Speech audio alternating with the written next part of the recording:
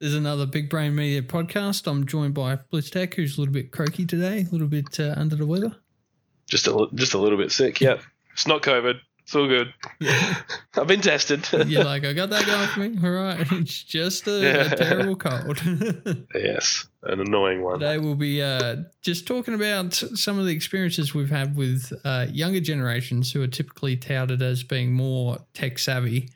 And their lack of tech savviness, because BlitzTech does work in IT as part of the education system, so he gets to see some of the derpy moments that the younger people... Just a couple.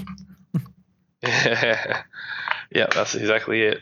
It's, it probably surprised a lot of people what sort of things you see go on and how, I guess that, kids, well, not kids, but the younger generation these days, younger than us, even though we're not that old,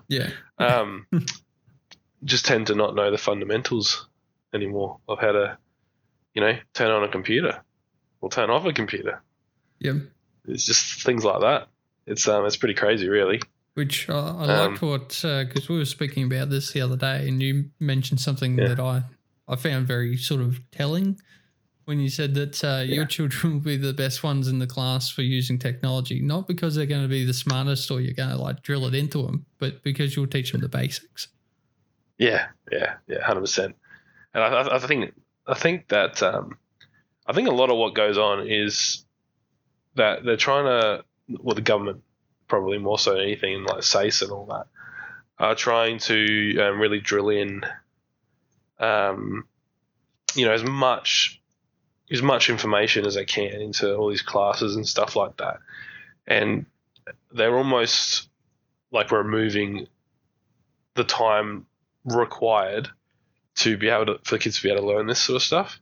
I mean, not to say that they couldn't make time to teach them this, but because the, curriculums and stuff are so complex nowadays, they've almost just scrapped the whole idea of the basic IT courses at schools and colleges and everywhere, which I think is a big,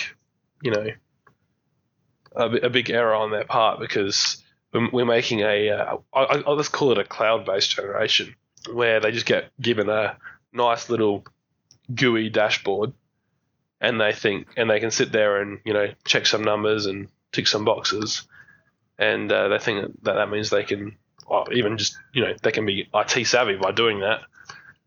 Whereas, that's not really like, IT is really about the fundamentals behind how the stuff like that works. Yep. Not just like, I'm just going to a HTML, like a website. HTML5 now, you can make web apps, and it's getting quite popular. As far as people are concerned, they're apps, and they just treat them as an app, but they don't realize that it's just, a lot of time behind the scenes is basic IT. And I think you said you've had a couple of scenarios where you've had some moments that you've had a bit of a facepalm moments and stuff like that. Oh, yes, definitely. One of the things that sort of shocked me a little bit was, so I work with a younger person now who, being younger, I sort of took as like they've been through school, they grew up having iPads at school and, computers everywhere. Whereas myself, when we were growing up, they were still sort of, it started off, they had like a computer room with 10 computers, and that turned into 20 computers. And then we were so lucky because we had one computer to share between us all in every classroom. Yeah. It was crazy. And, then you get these kids who have computers everywhere they look. So this person comes into the workplace and then absolutely shocked me by not knowing how to turn on their computer. Yeah, I know, it's crazy, isn't it? It's basically like what everyone's been taught nowadays is just what you need to do the work. Yeah. Like not what you need to do to get to the point where you can do the work. It's just like It's kind of like building a house without any foundation. You're just like throwing concrete. You're literally just building a frame on top of dirt. You know what the Big Bad Wolf says about that? Yeah, that's a great analogy though. Building a house without the foundation. It's fantastic because this particular person was doing something that I found really funny.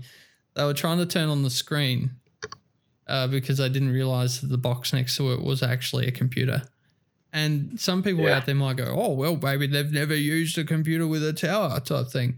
You know, the last time I heard that was a 90-year-old woman 15 years ago doing that. Yeah. Like, I'm not saying it's never happened before, but what I am saying is that 15 years ago, the elderly were in the same situation that some of these kids are in now. Yeah. But it's not so different, really, is it? Yeah, it's just a complete lack of understanding of how some of this stuff works. Whereas, you know, when we grew up, you knew what the computer part was. That was the bit that made all the noise and got hot and shit. And then you had the screen. Yeah.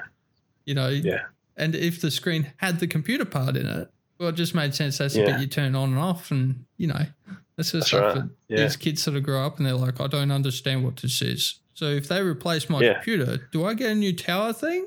Or is it just the screen they replace? That's an actual question I had. Yeah. And it kind of goes back to, like, I think you were telling me this, and like this is the exact same as what happened with me as well. But you know, when you were back at school, you were, you know, back when was it Windows 98 and before, used to, when you shut down your computer, it would say you're now safe to turn off your machine. Yep. And, you know, the teacher would wait for everyone to be at that same point and then tell everyone to press the button and turn it off. Yep. Right. And now it's kind of like close the lid. Yeah. And I get people come all the time and they're like, oh, you know, I had trouble with my computer, blah, blah. Tried restarting it. You know, I tried turn it off and on again, all this sort of stuff. And then, you know, like I go into Task Manager or whatever and see the uptime and it's like 3 months. I'm like, wow. You said you shut down this computer and stuff. I'm like, yeah, and they're like, oh. I'm like, how do you do it? And they're like, oh, we close the lid and then we open it up again. I'm like, okay, like that's not shutting down your computer. Like, oh, what do you mean? Like, that's what I've always done. I'm like, well, poor computer.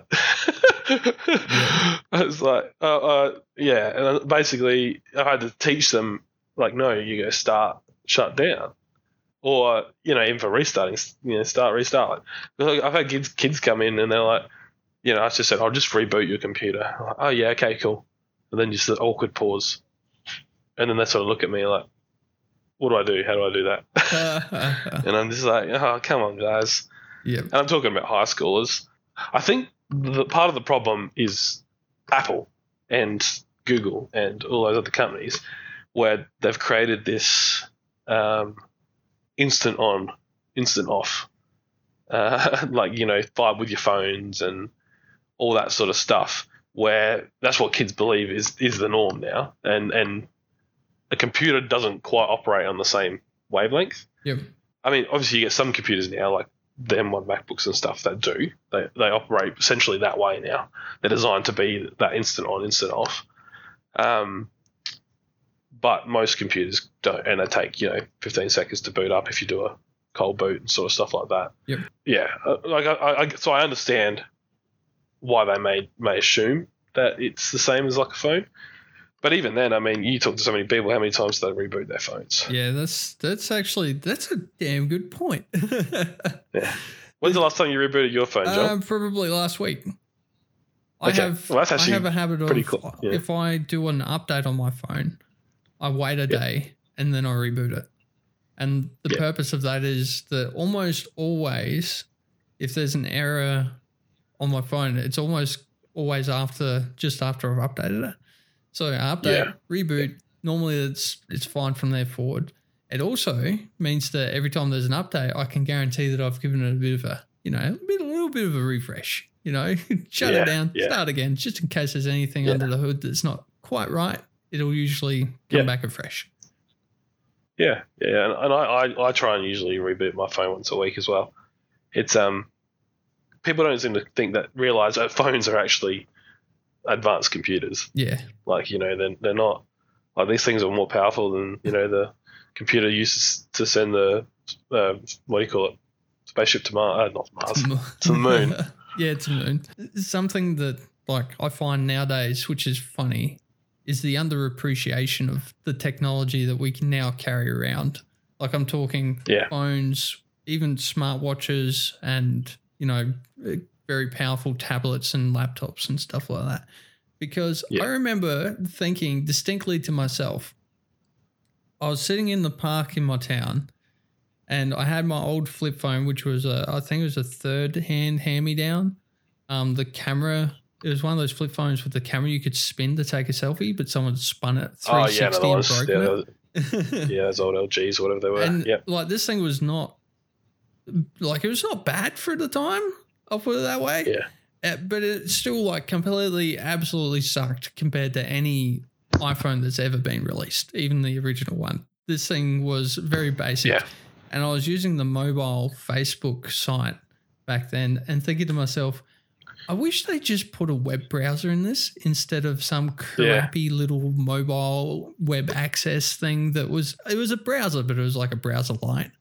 And then freaking to look at my phone now, I'm like, this thing's basically a supercomputer compared to that old phone. And people are like, oh yeah, it's just a phone.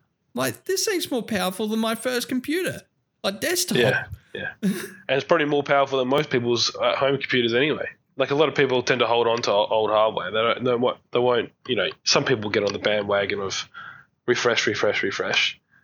But a lot of people don't, and a lot of people have computers for up to 10 years or more sometimes. So when you think about it, your phones that they've got is probably more than likely more powerful than their actual computer is. Yep. That's one of the things that like I always remind myself is that my phone can edit 4K video, and I'm sure there's some tricks behind the hood that allow it to do that. But it can edit 4K video more seamlessly than my PC. Yeah. It's crazy, isn't it? So it's insane the amount of technology they've packed into this, little less than half a kilo brick. It's crazy. Yeah. But with that, like I said, like that, companies like Apple and Google and that, they make the GUI so seamless and easy to use, which, is great. Yep. But it takes away a lot of the fundamental need to learn how things actually work. Well, a lot of what I've learned of computers over the years is fixing stuff that typically I've broken. Yeah. So like networking, for example, I might go in there and have a look at what router settings there are or whatnot. There's people out there that I'm sure don't even understand that a router has settings.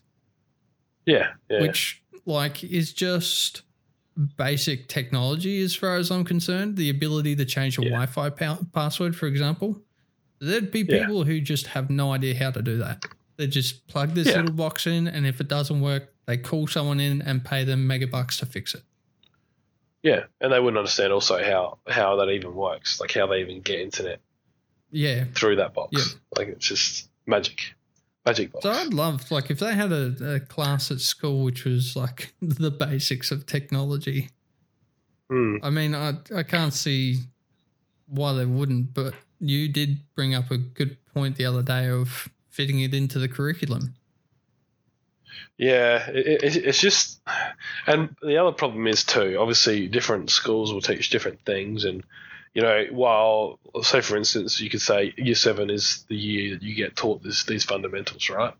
But if you are at a different school in year 7 that doesn't teach that, and then you start at this school in year 8, all the other kids are going to know the fundamentals, but you're not. Yep.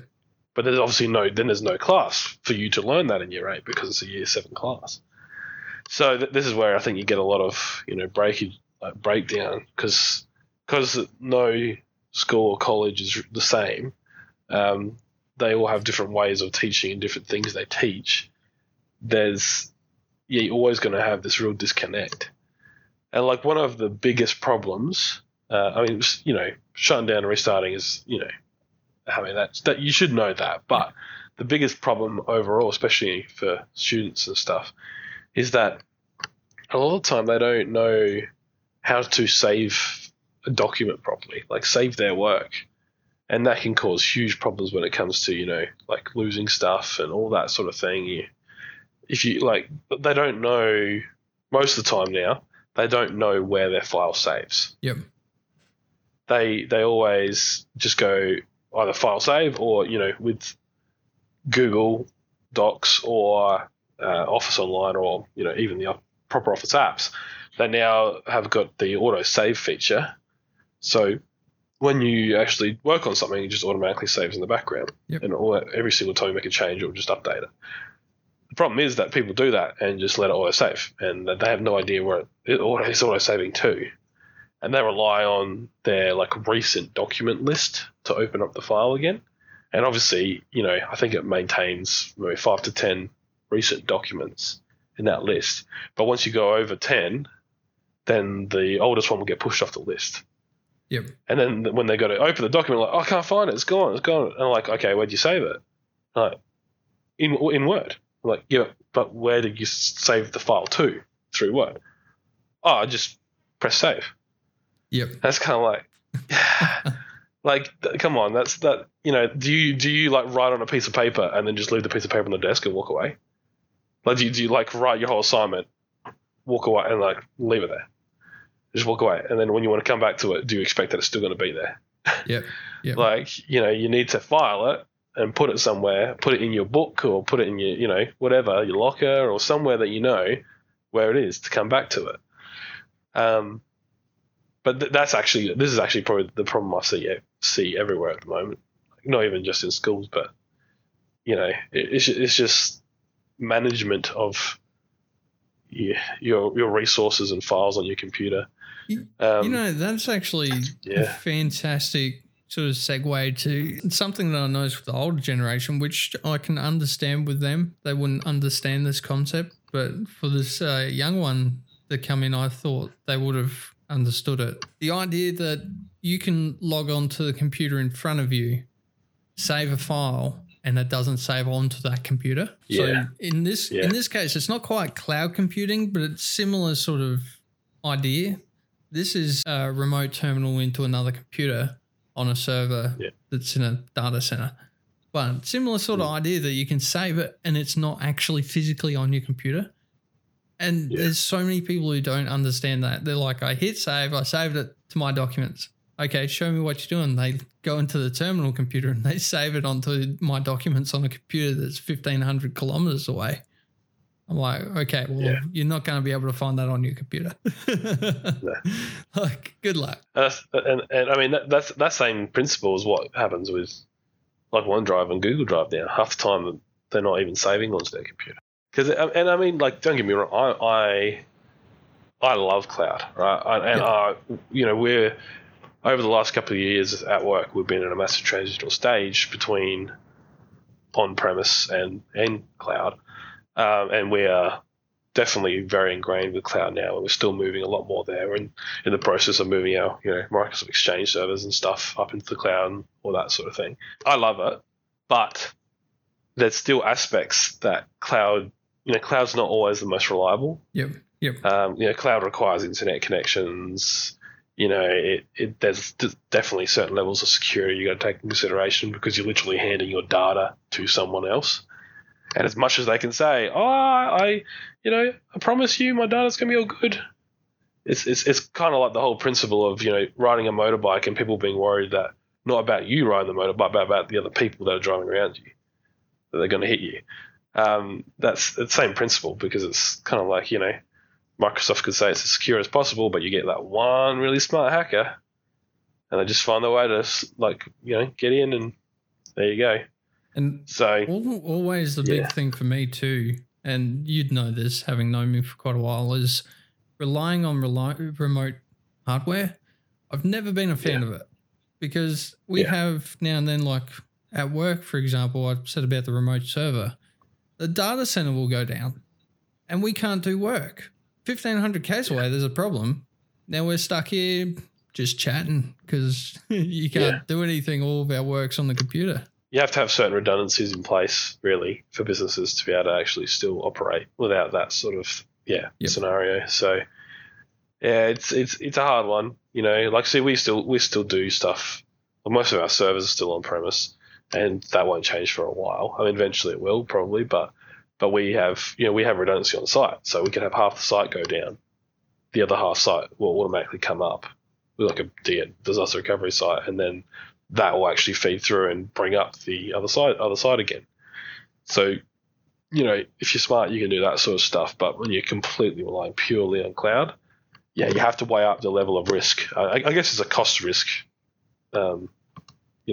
scenario in that one. You just got to work out, can you afford to go down? Versus do you want to spend the money on stuff to have on site that requires a lot more maintenance? Yeah.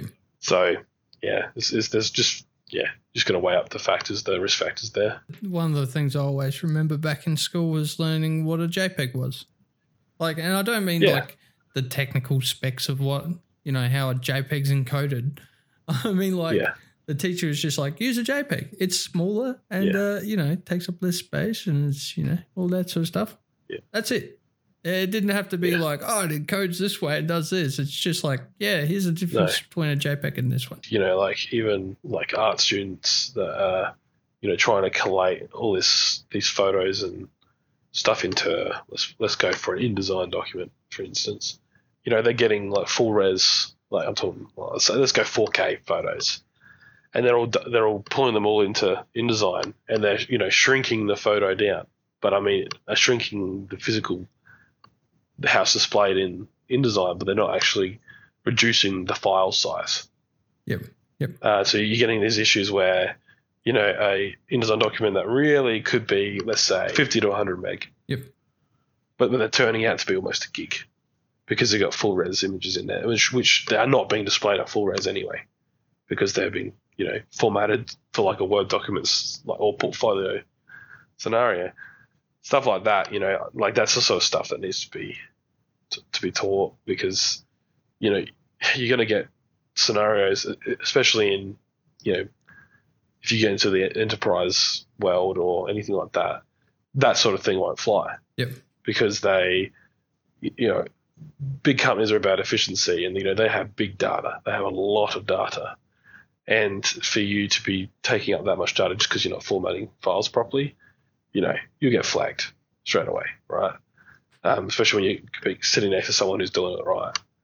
I mean, I get it's not necessarily the most simple thing, but when that's what you're doing regularly, that's something that even if you have to learn to do it yourself, go out of your way to figure out how the best way to do it, something you should do. You should upskill yourself on. And it's not even just for pictures, really, but it goes with anything. Learning about how files incorporate with each other, and you don't need to, like you said, figure out how they encode or anything like that, but just understand the fundamental that you get a base file and you start throwing other files on top, it's going to get big. Yep. It's gonna fill up quite quick, and how you can minimize that. And especially with restrictions around email and file size you can send and all that sort of thing. I mean, I think the default nowadays is 10 meg you can send through an email. It's not a lot when you think about it. When you're watching a Netflix video, it's 2 gig. So that's nothing. And then when you compare it to a file size of almost a gig for a document that should not be anywhere near that, it's just. Yeah.